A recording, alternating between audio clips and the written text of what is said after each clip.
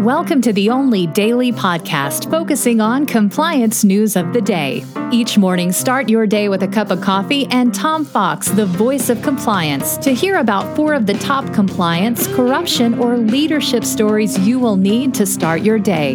The Daily Compliance News is a production of the Compliance Podcast Network. May 29, 2020, the yet another Trump temper tantrum edition. And we'll start with that story as the president signed an executive order on Thursday targeting legal protections that keep people from suing social media websites.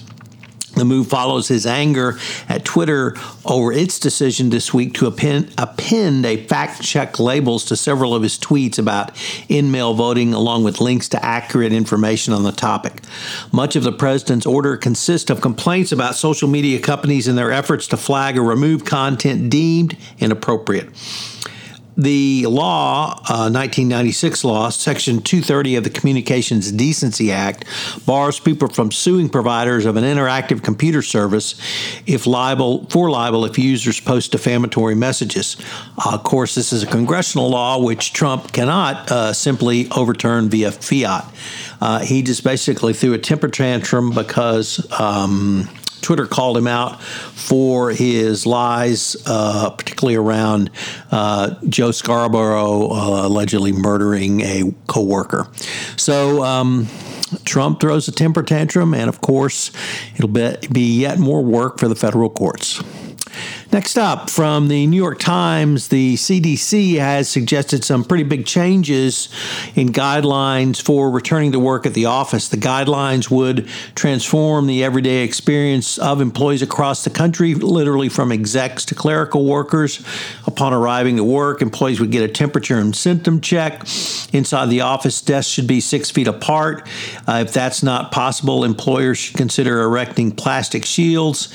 Seating would be barred in common areas. Face covers should be worn at all times.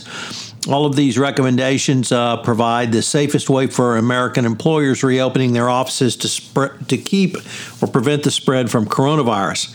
Of course, these recommendations, I'm sure, will be rejected by the Trump administration as scaremongering, but without companies implementing these, it's difficult to believe that they would obtain the liability waivers that they want if they will not put such practices into effect.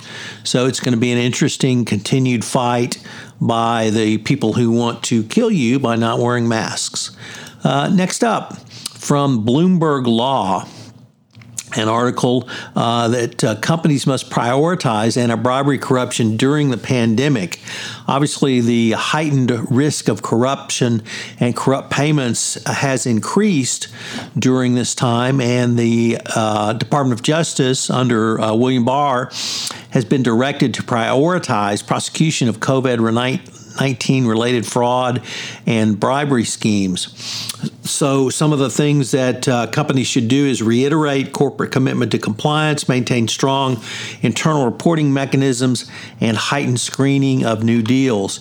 Deals and mergers and acquisitions will become more important under the coming out of COVID-19 because there should be a lot of those of companies looking to be bought to save themselves. And finally, companies in the freight business are leaning on freight technology to untangle scrambled supply chains. Technology designed to streamline supply chains in the pre-pandemic world is helping businesses cope with coronavirus-driven upheaval, providing help adjusting from the volatile swings in the demands of trucking of critical supplies going forward. So one more instance of the use of technology to help undo or rather solve the problems, this time in the supply chain. It's going to be interesting to see how this relates to the compliance world. I hope you'll check out this month's 31 Days to a More Effective Compliance program, where I'm focusing on written standards. Also, I hope you will check out the Compliance Life, where we are featuring Ellen Hunt. And finally, I start a 5-part series on compliance programs in the banking industry and beyond, sponsored by K2 Intelligence Fin. Check all those out this week on the Compliance Podcast Network. Thanks for listening.